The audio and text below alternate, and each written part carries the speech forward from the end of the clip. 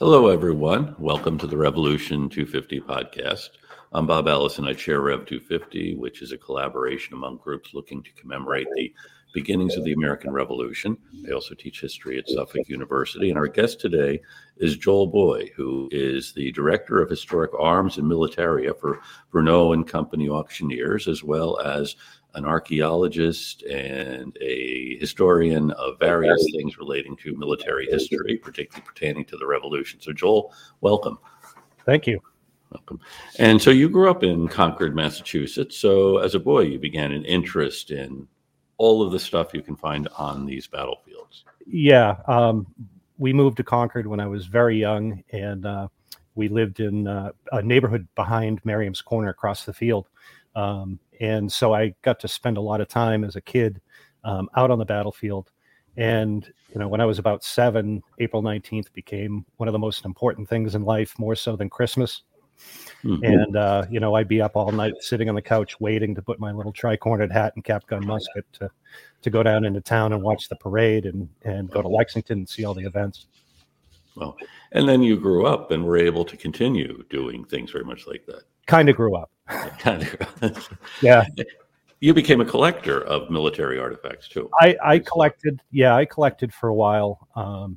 Most of what I collect now is research and data. And so I found that to be more fascinating and important. And plus, I have so many friends who own the objects. Mm-hmm. And I do a lot of work with different museums and historical societies. So I get to see and handle a lot of things without having to own them.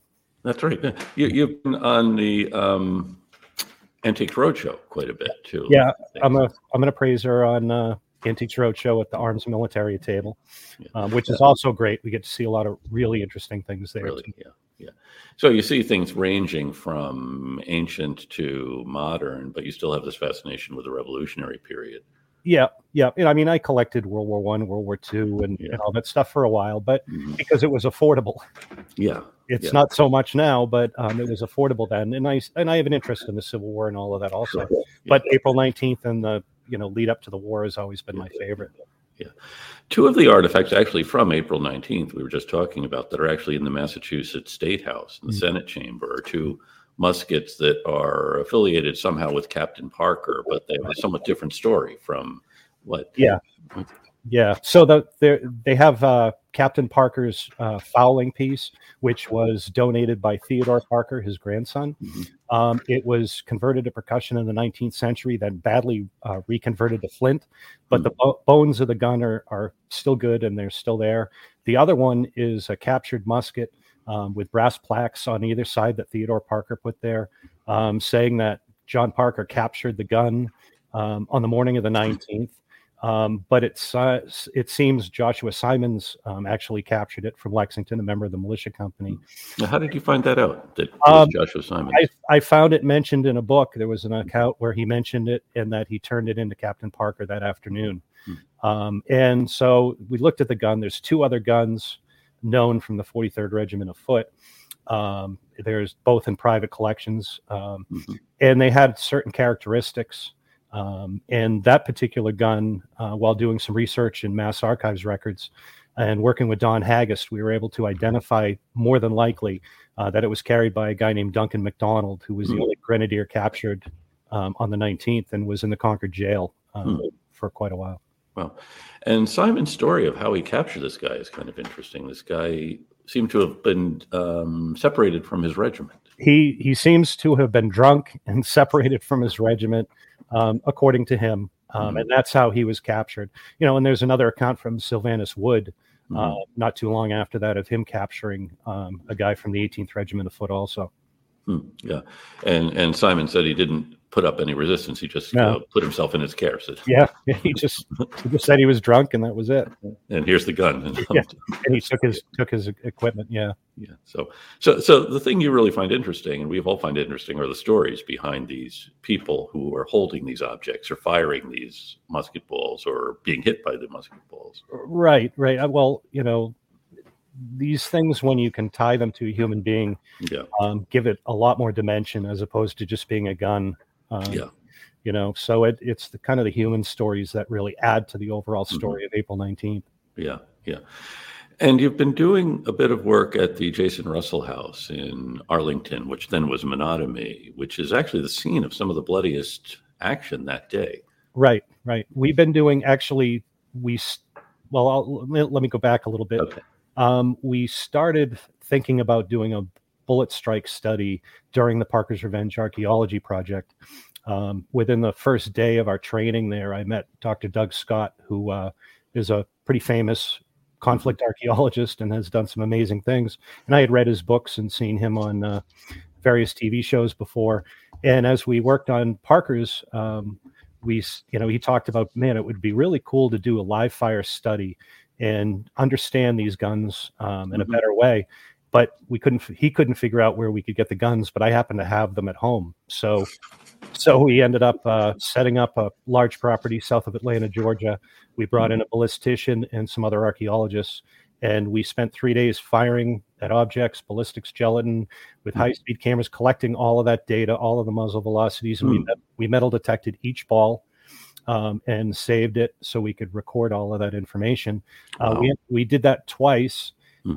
And then I was walking through the Jason Russell House with Sarah Lundberg, the director, and we just took another look at the bullet holes. I'd seen them since I was a kid, and all of a sudden, we were looking at them in a different light after doing the live fire study. Really?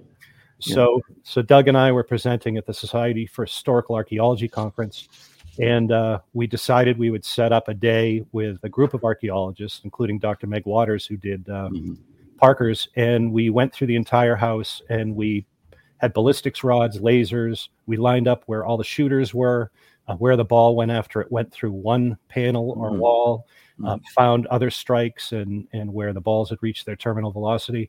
And then at that point, we decided to try and find every bullet strike or bullet struck object from April 19th.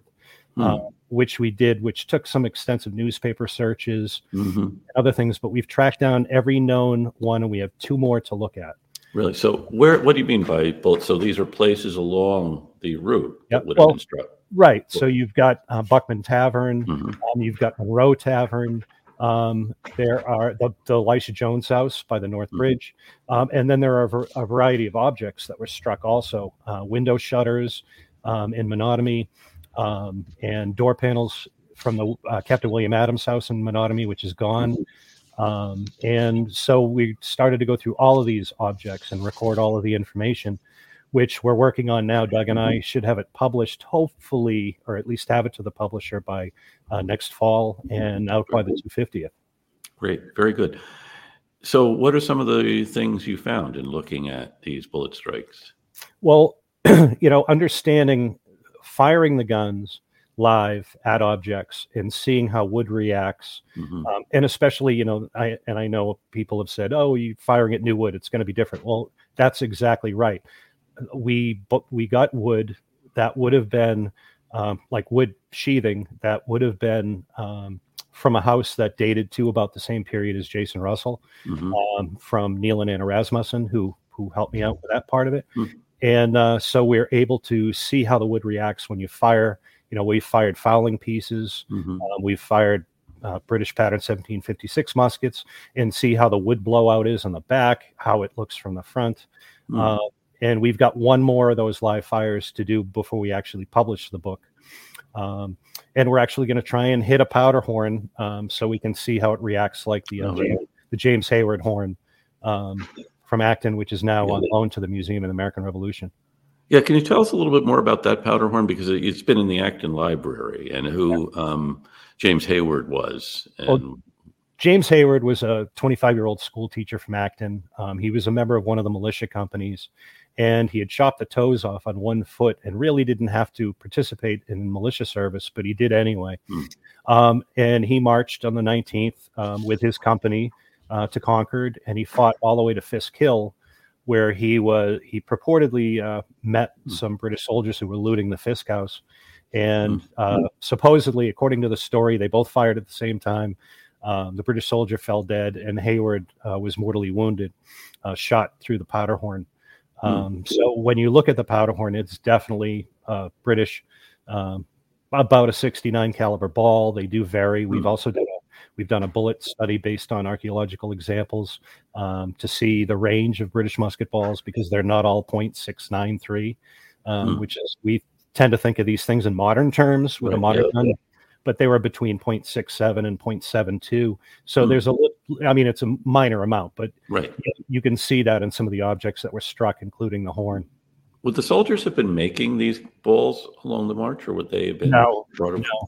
No, they would have been prepared. And a lot of the guys, there were people who, in each town, you had a town stock of arms and you had a town stock of ammunition.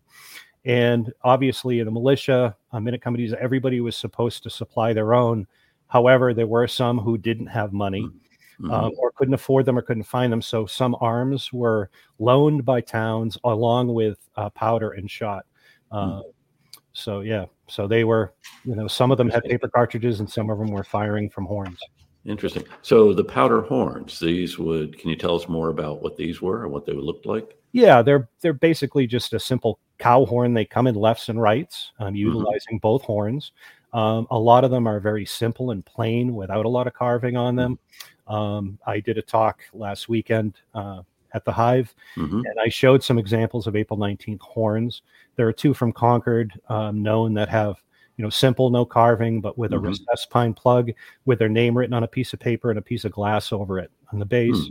But then there are carved horns also. There's two in the Concord Museum, one owned by a guy named Samuel Jones, who was a blacksmith in town, and the other person who's a little more famous is Amos Barrett.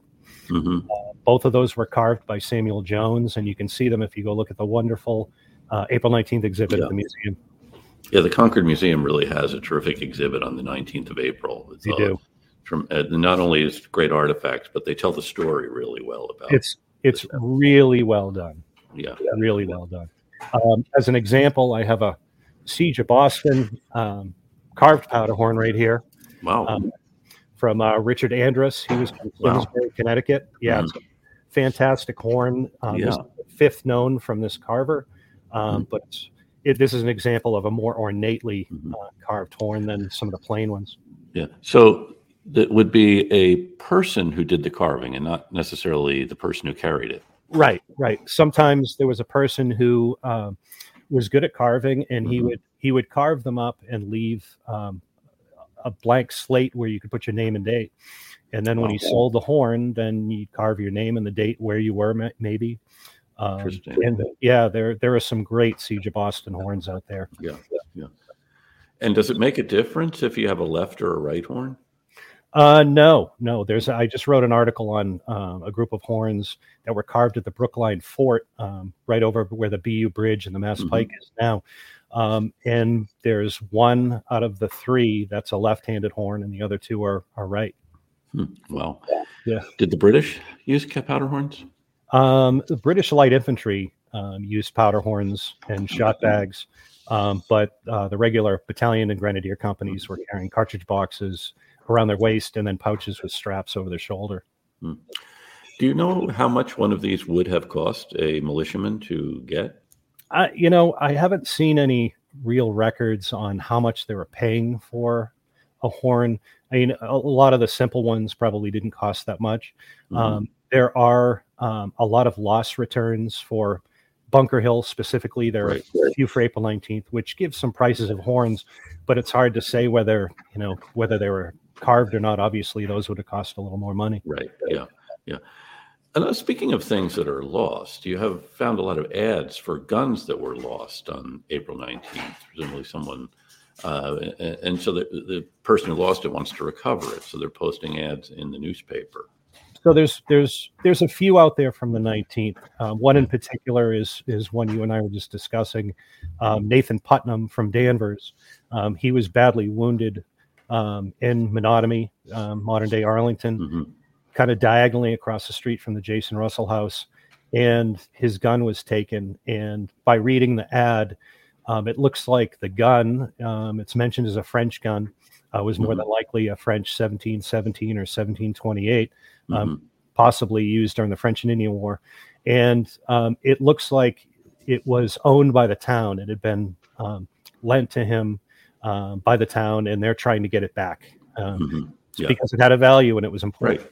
Yeah. So he presumably would have to pay the town if he couldn't recover it. Yeah, and there are many of those. Some towns are better than others. Sudbury has some great documents on that, with guns being loaned out prior to the 19th. It'll say gun and bayonet, and that I'm responsible for it unless lost in battle. Yeah. And it seems like the soldiers were both carrying fowling pieces, that is, guns they would use, as well as these French muskets, or muskets that would have dated back to an earlier time. So when you look at, there are some great documents that I found in a variety of towns, but specifically there's one at Mass Archives which lists the ball per pound used by Captain Turner's company, and it's in June of 1775. And by looking at the ball per pound, which is how they figured it, they didn't figure it by caliber like we do today. You can see that the majority of the guys in that particular company are all carrying fowling pieces based upon the caliber of the ball. Interesting. We talked a little bit about the Parker's Revenge site. That's an interesting story in recovering that site, and then the archaeological work you did there, as well as what Captain Parker was doing there on the 19th of April. Yeah, that was a great experience in so many ways, because over the 2-year period, every time we worked out in the field, we found a little more and a little more, and you could see the story all come together. And a lot of that is based upon the caliber, the weight of the ball that we found. That helped us to discern where Parker's men were, what they were firing. It's funny, when I held Captain Parker's fowling piece, we were looking at the bore of the gun, and one of those ball that we found that were fired could have come out of that gun. It's amazing. So, and this is on a ridge. So I don't know if you want to tell the story of Park. He was at Lexington Green when the British initially come through. And so this then is later in the morning. This is later, when after he pulls his company together, which was amazing after what they suffered that morning, that Parker, pulled his men together. Reverend Jonas Clark, gave a little speech to the men, and they marched off to the fight. And there's one account that talks about it. They came, to the bounds of Lexington, Lincoln, and, everybody thought it was on the Rocky Outcrop. And we searched the entire Rocky Outcrop, and we found pull tabs, beer cans, roach clips, but probably not from Parker's men. Probably not. But we did find some musket balls just to the north of that, and so that's where we ended up focusing our attention. And sure enough, we found quite a story. And then you're able to discern that here are musket balls are British, and here are musket balls that are American or colonial. To a point, you can, because and this is where you need to go back and look into the past before April 19th, is understanding what weapons were in Massachusetts at the time. So during the French and Indian War, there were 2,000 British muskets, pattern 1742s. That were loaned to Massachusetts, and they arrived in 1756, and they issued them out quickly, and a lot of them disappeared. So there were a few of those guns in provincial hands, which would have been obviously the same caliber as the British muskets. That were the pattern 56s and 69s that were being carried by the British forces. However, there weren't that many of them, and when you look at some of the documents, like I mentioned, Captain Turner's company, they could have been big bore fowlers, but they could have been 3 or 4 British muskets in that company. Interesting. A listener commented on the Buttrick powder horn. That's the Minuteman Park, Major Buttrick powder horn. Well, that one's actually, the one at Minuteman is Willard Buttrick. Willard Buttrick was there on the 19th, and his house was right in front of where the visitor center is now. That horn I had known about as a kid, and it was shown for President Grant and the other visitors during the centennial, and it's mentioned in the centennial book. Wow. So about 5 or 6 years ago, I was sitting on my deck drinking a beer, and Jim Hollister emailed me and said, "Hey, take a look at this. This family wants to donate it. Oh, wow. What do you think about it?" And as soon as I saw the pictures, I freaked out because I knew what it was. I ran downstairs, grabbed the book, And the Buttrick family, ended up donating it to Minuteman, which is fantastic. Wow, that's a great thing to have. Just speaking of the different kinds of muskets and the preparation, one thing that was found in 1934, actually in the old muster field above the Northbridge site, were these flints. Right. So in 1934, Benjamin Lincoln Smith, an avocational archaeologist, had been looking for Native American artifacts, and he noticed that what we call the muster field was plowed for the first time in his life. So he went up there, and it had rained and snowed, and he started to find artifacts, but they weren't Native American. And he commented that they were glistening like jewels when he saw them with the dampness. And he ended up finding about 100 musket flints in 2 rows, which was fantastic because those also tell us a story. Yeah. They tell numerous stories, but one of them is what types of guns they're carrying also. Yeah. It's interesting the way these then would. I mean, you've done a video with this really great photography showing the sequence of events with the musket firing. It seems like it takes an hour as we're watching this, but with the high speed, yeah, it's slower obviously than a modern gun. But when we use our high speed videography, it slows it way down so you can see everything that happens. When the flint strikes the hammer, and the sparks go into the pan and light the gun off, it's actually really cool looking at the videos. Yeah, and these old, well, I don't want to use the term old as a pejorative, but these vintage guns too. You've commented that at first you're kind of disappointed because they're composed of different pieces. That is, but these guys are actually putting things together. And well, you got to remember with the embargo. There were no arms being shipped over other than what was here for sale already. And prior to that, you could go into Boston and buy a gun. You could buy gun barrels. You could buy gun locks. But by the start of the war, obviously, a lot of that was drying up. And they were taking barrels and locks and building guns.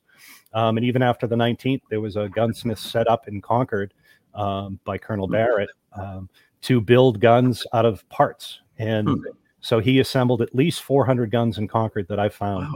Wow. After the 19th, obviously. Wow. We're talking with Joel Boy, who is an archaeologist, appraiser, a man of many talents, as well as a real historical sleuth that is tracing the provenance and origins of these things. And I wonder if you have any just idea how many gunsmiths there might have been around at the time. It's hard to say. And, Tom Grinslade wrote a book on flintlock fowling pieces, and he put some names together of guys. There's another book out there which kind of lists some of the names, but it's really not known because there were a lot of guys who were building guns. Yeah. Whether they were building the locks and the barrels is a different story. That took a lot more work than just assembling the gun. You had a lot of clockmakers who were also building guns, right? And they were basically assembling them from parts. So, there was Joseph Lee, who everybody knows from Concord, thought to be a loyalist and imprisoned in his own home. Prior to the 19th, in his journal, he lists bringing an old gun barrel to Isaac Davis in Acton. Wow. To build into a gun. So they're utilizing everything they have available. That's interesting. And then where would the powder have come from? Well, again, towns had stocks of powder and shot for an emergency. So they kept that, but you could also buy powder. Obviously, that was also going to be drying up fairly quickly, and they had to look to other sources. But there were stocks of powder, and one of the things the Provincial Congress did prior to the 19th was to ask for a list of all of the town stocks of powder so that they knew what they had on hand. Interesting. And then the flints, are those locally produced or are those imported? No, those were all imported too. You see a few French blades that are around, but the majority of them are English spalls, English gun spalls. Now, can you, as an archaeologist, determine where they came from? Well, I got to clarify. I'm not a professional archaeologist. Okay. Do you know an archaeologist who can? However, as an avocational, we know what the different types look like. Okay, good. Thanks. Jim Hollister, who is listening in, reports that Buttrick phone call was the only time he heard you speechless. Yeah, yeah. I think I dropped a few swears too because I was pretty excited. But it's an exciting find. It always is when those rare occasions when you have something that is really extraordinary like that. Oh yeah. So let's go back to the Jason Russell house, because that's much of our focus, as you said, we're laser focused on April 19th in Lexington and Concord, and you've very deftly avoided telling us which town was more important in that action, but folks in the know realize that most of the real fighting happened in Menotomy. Most of it happened in East Lexington through till you get to Charlestown or through what's now Somerville. But yeah, the real heavy fighting from through Menotomy and around the Jason Russell house. And like I said, going through there and seeing the bullet strikes, as we went through, we found more, and it was really neat to line all the shooters up so you could see where the guy fired the shot from. And what we did was through, as we walked through doing the strike with Dr. Meg Waters, you could see she had the Grinch smile on. She was thinking of things that we should do. One of them was ground penetrating radar outside of the house, which we did. GSSI, the company that manufactures the machines, graciously did some pro bono work for us. And also Feldman Geospatial came in and did 3D laser scanning of the entire house inside and out. And that's enabled us to put in all of the lines where all the shots came from. Yeah, pretty neat. Who was doing the shooting? Most of the shots at Jason, actually all of the shots at Jason Russell, look to be British. There are some that were fired from Mass Ave and went up through the attic. So those would have been the troops along the road. But there are also guys outside and inside the house. And a friend of mine owns a great letter from an officer who actually got inside the house. And he describes the fighting there, that men were dropping around him as he was trying to get in, and they killed 11 men. He counted 11 men, and he said one of the guys had 2 horns of powder and 73 balls in his pouch. So he counted them. Supposedly, that's what he wrote in his letter home. But it's a very descriptive letter of the fight around that area. So who were these guys who were inside the house? So provincials. You've got some guys from Beverly, Danvers. There's guys outside from Danvers and Needham, and it seems like they got as bunched up as the British did. That British officer talks about he was from the 4th Regiment of Foot, and he talks about a grenadier of the 5th and a Marine being killed around him. So he's got men from his own company and other companies also. He said it was like they were dumped out of a bag. My goodness! Wow. Fighting, yeah. Wow. Did you find any musket balls or bullet strikes east of there? Did you go east of Menotomy? East of Menotomy, the structures that would have been there are gone now. There is an object that I'm trying to get to see. I've been trying for the past year, which came out of one of those houses. Okay. Which would have been in Charlestown, which is now part of Somerville. But as far as the structures, stuff's been raised. Okay. We're talking with Joel Boy, who is the director of historic arms and militaria for Bruneau and Company Auctioneers. He appraises military artifacts and has also been collecting the documentary evidence on a lot of this stuff, and has guns built so they can do ballistic tests on them. And I'm wondering, you also have spoken a little bit about the Buckman Tavern, where there's evidence, because this is where Colonel Leslie comes on the scene with his relief column. If I'm getting the story right, you're thinking of Percy. I'm sorry. I always get Leslie's retreat was this weekend, so it's right. Exactly. That's when you said it. That's what I figured. Yeah, Percy made it to East Lexington, probably just under a mile outside of town. And as the British were retreating, there was some heavy fighting around Buckman and the Merritt Monroe house across the street. Now, Merritt Monroe has a bullet strike up in the attic, which we found would have been fired from the backyard, but there's a big addition there now, so you couldn't see where it was fired from. But a newspaper search provided documentary evidence that in 1915, when the house was being worked on, they found other bullet strikes in the front of the house. Yeah. And there was also a dresser or a highboy that was owned by the family that had a bullet strike in it. I've tried to track that down, but nobody knows where it went. Buckman still has the bullet struck front door. And doing a newspaper search, I found mention of more bullet strikes and ended up going back, and we found a clapboard that had come off of Buckman with a British bullet strike in it. Really? So it's lost its, where it was in the house, but it's still an artifact that was saved. Well, this is fascinating. We're talking with Joel Boy about the study of bullet strikes along the Battle Road and other things. And now the Parker's Revenge site, that's really a beginning of a lot of this. And then it's led to other projects you've been involved in and archaeologists have been involved in as well. It's led to all of the bullet strike work, live and, looking at the April 19th strikes. But it's also led to projects all over. I've worked at Gettysburg, Fort Necessity down in Pennsylvania, so many other places because of what happened at Parker's.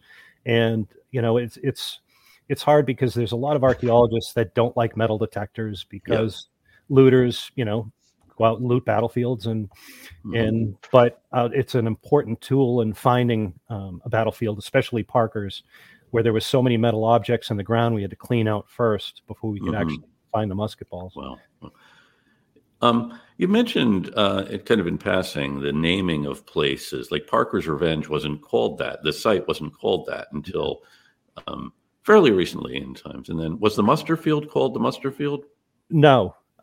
And the muster field was named that probably sometime in the 19th, early 20th century. It was owned by David Brown, who was a captain in one of Concord's minute companies. And it was just a field that looked over the bridge at the time. The actual muster field in Concord was in town.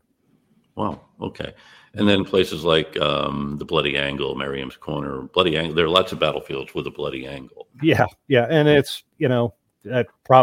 that term probably came into play because of, the Spotsylvania battlefield, before battlefields. And it was an easy way to name it at the time. Yeah. Yeah. But the soldiers weren't actually saying, here we are at the Bloody Angle. No, not at all. Or the site of Parker's Revenge. Nope. Yeah. What about cannonballs? Any evidence of any heavy artillery? Well, there was one cannonball that was fired by Percy's Relief when they arrived, because they had 2 6-pound guns with them. That went through the meeting house, and supposedly that cannonball survived.